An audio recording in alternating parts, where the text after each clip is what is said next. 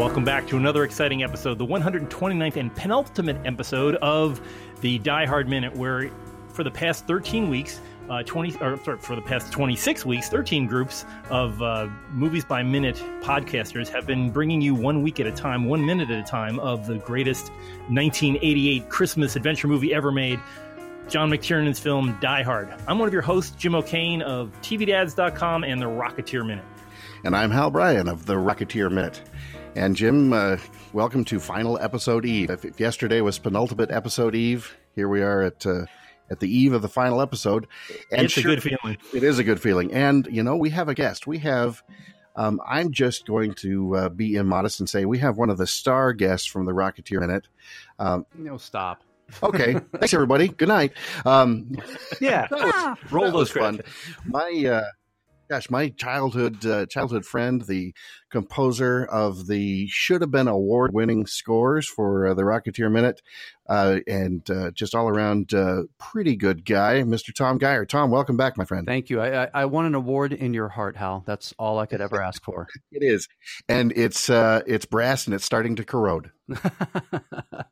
Put it on the shelf and put a blanket over it. It'll be great.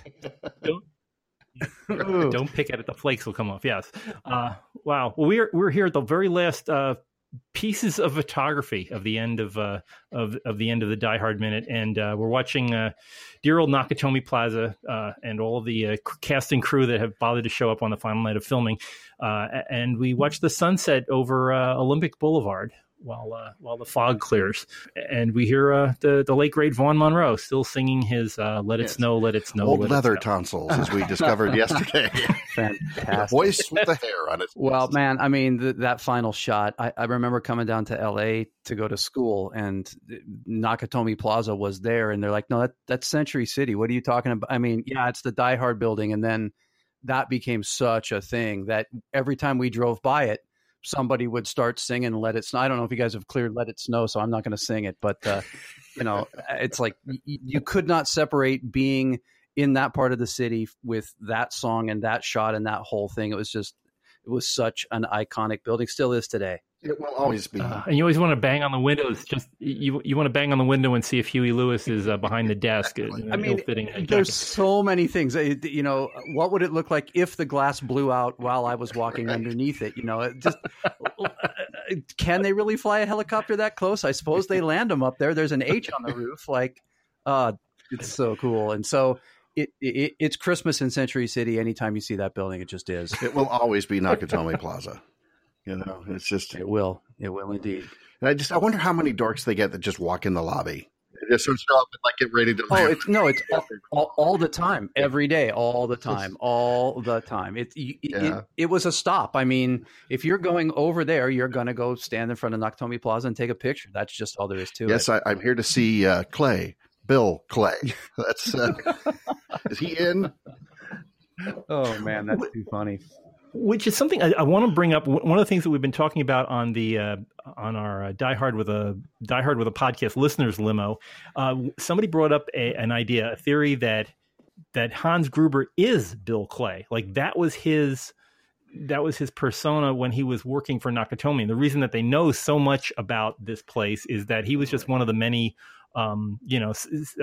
office drones that were wandering around the office, and that really was his character.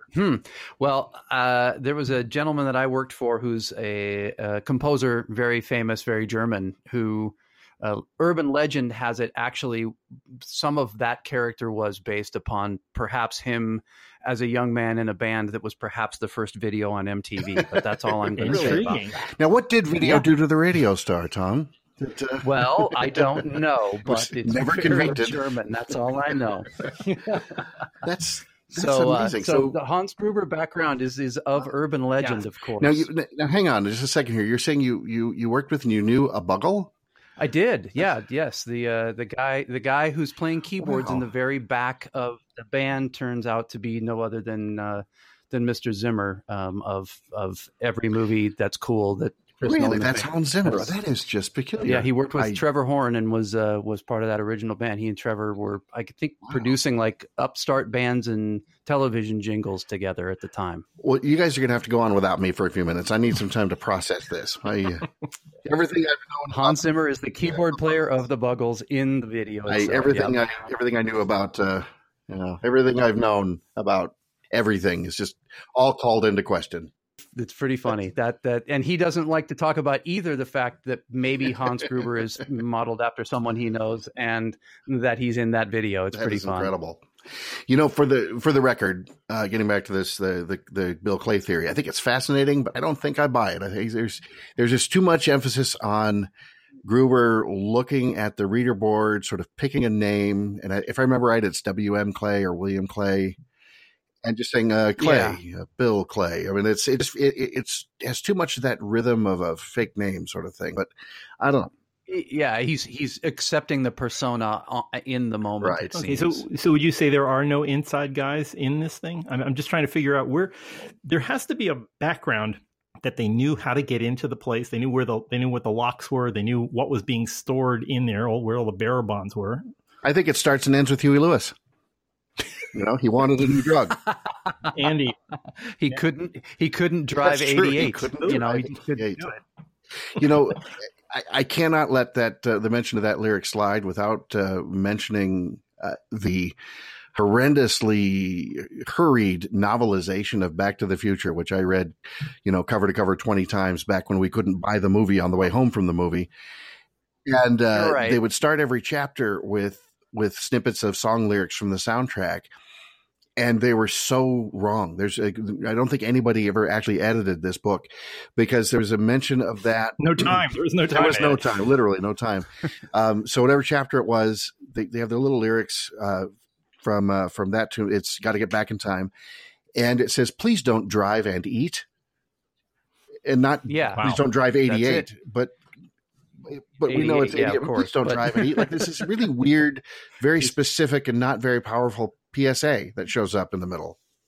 Well, they were anticipating cell phones of the future. Please don't text and don't text and drive. Well, I think it was printed like on a album jacket or like a greatest hits compilation. That lyric was actually printed as part of the song that way too. Not really? Just I never knew that. Yeah. Oh, that's interesting. So it does exist elsewhere. Can't drive and eat. I believe. I mean, when you listen to it, I guess if you obviously haven't seen the movie at that point, and you have no idea. Please don't drive and eat makes about as much sense as please don't drive 88. But I guess so. Yeah, but so you're telling me it's not hip to be scared? It's hip to be scared. It's not hip to be scared. Oh, dude. And do you or don't you want a new duck? I don't want a new duck. That's Weird Al territory over there. Yeah. Oh my! Wow. Well, we do get to say farewell to Vaughn Monroe, who, as I mentioned yesterday, the star of so many garage sale album stacks. Yep. He was everywhere, and he recorded, I think, everything. Just there was a. Warhorse, I believe, is the term in the industry, right? Yeah, that's a good. Who do we get to cover these new charts that this young kid wrote? Let's get that. We'll just get Leather Tonsil, trot him out. Leather Tonsils. Cut that whole track in like 5 minutes, no problem. He's Ferrante and Teicher in one. Yeah, right. All in one. Yeah, cigarette in one hand, martini glass in the other. Come on, fellas, let's knock these out. What's wrong with a lime Comes rolling into Capitol Records. Yeah, that's it. In a wheelchair with a martini and an IV bag. I love that. What do I look like I got all day? Come on, 5, 6, 7, 8, go. Yeah. Let's go. Wow. They pay you to play those things, boys. Let's get this done. Oh, gosh. I want to see your movie. And then Beethoven comes next, huh? What's that? Yeah. I'm not sure, but it was interesting. I was reading. I suppose we'll save that for your final minute, but it was a conscious decision by the filmmakers to use that thing to lighten it up. And then I'm sure you already talked about it in the course of the film, but you can hear Kamen. He's sneaking it in all over the place. Yes. It's awesome. Yeah, there's tons of cues to it. He's playing it on everything. I mean, there's the Celestina. There's he's got the all the brass coming in, and he just anything that he can play, including I think Jingle Bells are in there somewhere. He's got it. It's every quote reference. It's squeezed into every nook and every cranny, and it's just flipping genius, man. The world lost a titan when that guy left us early too. It's another one gone way too soon. Very much like James Horner, right? He absolutely. He was what, in his mid-50s, something like that. Came in 53, I think. Yeah. Wow, that was tough. He did another score of a movie that I think I only liked it kind of partially, and I think I'm the only one who liked it at all. But that was Hudson Hawk, and was that? I can't remember who was in another that. Bruce Willis film. So Bruce Willis and Danny Aiello. And their gag was they were these sort of cat burglars, but they would time their robberies or their burglaries, their whole capers, to classic songs. So they'd realize, okay, this whole thing, we got to be in and out in 2 minutes, 32 seconds. And Danny Aiello would think, and then he'd say, "Swinging on a Star," and then they'd both be humming the song in the same rhythm, and go in and do their thing. And I think the reason I like it because that was the movie that made me just absolutely just completely go nuts for Danny Aiello's voice. He's just a terrific singer. Yes. And then Andie MacDowell is in it. And she spends a lot of the film shrieking like a dolphin, or does so at one point, which is excruciating. So it all balances out. Yeah, you get some good with some bad. Yeah. Well, did you guys? And you covered his background about like how he was in a rock band with the guy that would later to go on to score X-Files. You guys knew that about him? No, really. I don't. So Michael Kamen was in a band. He went to, I think it's the High School for the Performing Arts, or one of the big arts high schools in New York, and was there with another guy, Mark. I can't remember his real last name, and I can't remember the name of the band, but it was a like a punk something or other weird eclectic art band that they played in together, and one of them went on to be Michael Kamen, and the other went on to be Mark Snow, who scored X-Files. So and then they all ended up at Juilliard, where John Williams comes out of. So there's a lot of power coming off of that. Did anybody else in the band go on to do anything? Is one of them managing a Circle K at this point, or? Yes, I'm not sure where, it's the drummer and the lead singer had a baby out of wedlock, and we know they're selling corn husks in Iowa or something. I'm not sure. Wow. We are indeed. I always associate Kamen with not only the Robin Hood theme, but basically every time a Morgan Creek movie would open up, they love that they love that theme so much they cut out a minute of it and dropped it over their logo. Oh yeah, absolutely. And all of those Bryan Adams songs, I mean, genius songwriter and had a serious run. Do You Really Love a Woman from Don Juan DeMarco? My goodness, that song is a beautiful, beautiful. Well, and of course that whole Everything I Do from Robin Hood. You look at Kamen on IMDb, and he's got hundreds and hundreds, it seems, of credits just for instances where that song or a snippet of it was used, whether it was, on a TV show or Family Guy or some other tiny reference or tiny nod. It permeated society. I mean, to the very core. I love guys that write, both sides of the coin, that have the roots but then are embraced. I mean, I think string arrangements and the conductor on tour for Metallica before he passed away. That was like one of the last crazy things he did. So Tom, on Greatest Hits, one of my favorite ones is his waltz that he did for Band of Brothers. That's just, epic. Oh yeah. Beautiful stuff. Really throws you into the mood. Go ahead, Hal. I was going to ask our guest a question, and that is, Tom, when as somebody who works in this business of movie music and things like this, and you've worked with so many of these great composers, and you are a dreadfully talented musician in your own right. What do you think what does that feel like for somebody like Kamen, or anybody who's scoring a film like this? When either the director, or maybe does it come from him, when somebody comes to him and says, okay, at the end credits, instead of your music, let's use Let It Snow, or, throughout this film, I want you to borrow nods from Beethoven, from the Ode to Joy. It depends. If it's part of the vision of the filmmaker to sort of get that communicated, it's actually really fun. I mean, from a purely practical standpoint, it's 8 minutes, you don't have to figure out how the heck to score. So, it's less work, I suppose. We did some stuff on Rango. I don't know if anybody saw that movie except me and my parents, but there's a Blue Danube, and there's a Flight of the Valkyrie on banjo and jug band in there. And so, you know, I'm updating my Netflix list. Hang on one second. There we go. Okay. It's that thing. Drop some acid before you watch it, and probably somewhere in the middle too. When Clint Eastwood shows up in a golf cart in a desert of sand, you'll know you've hit the halfway point. It's time to drop the other tab. Wow. And he doesn't sing, does he? Like in Paint Your Wagon? No, and it's actually not him. But it's a really good voice. But anyway, we get way off track. It's I've never seen the track.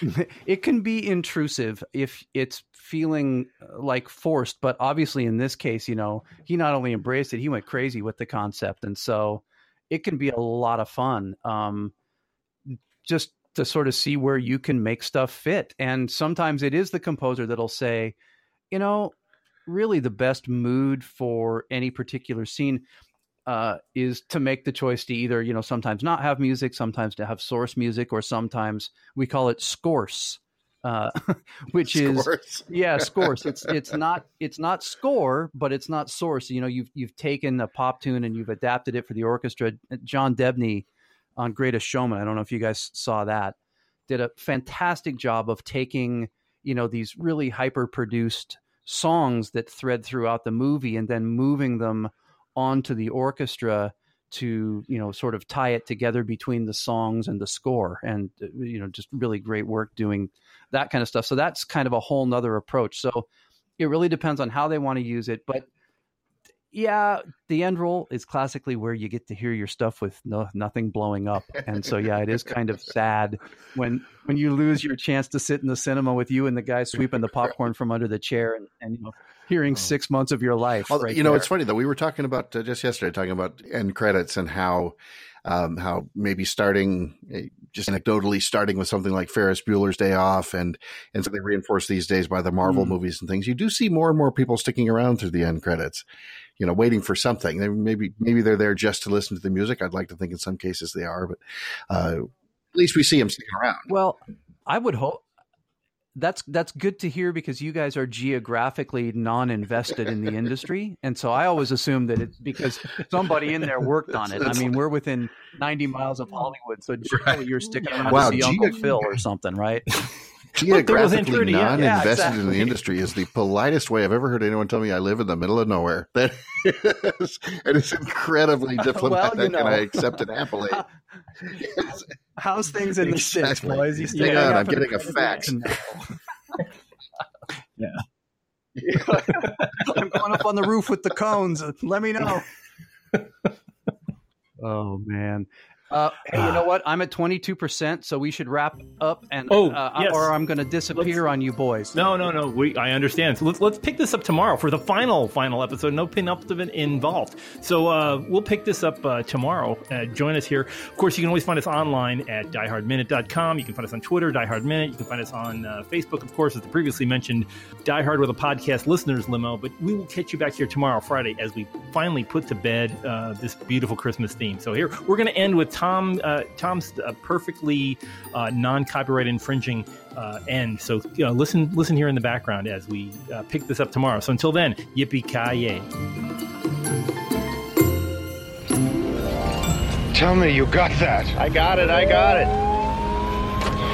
Hit your heart on Channel 5.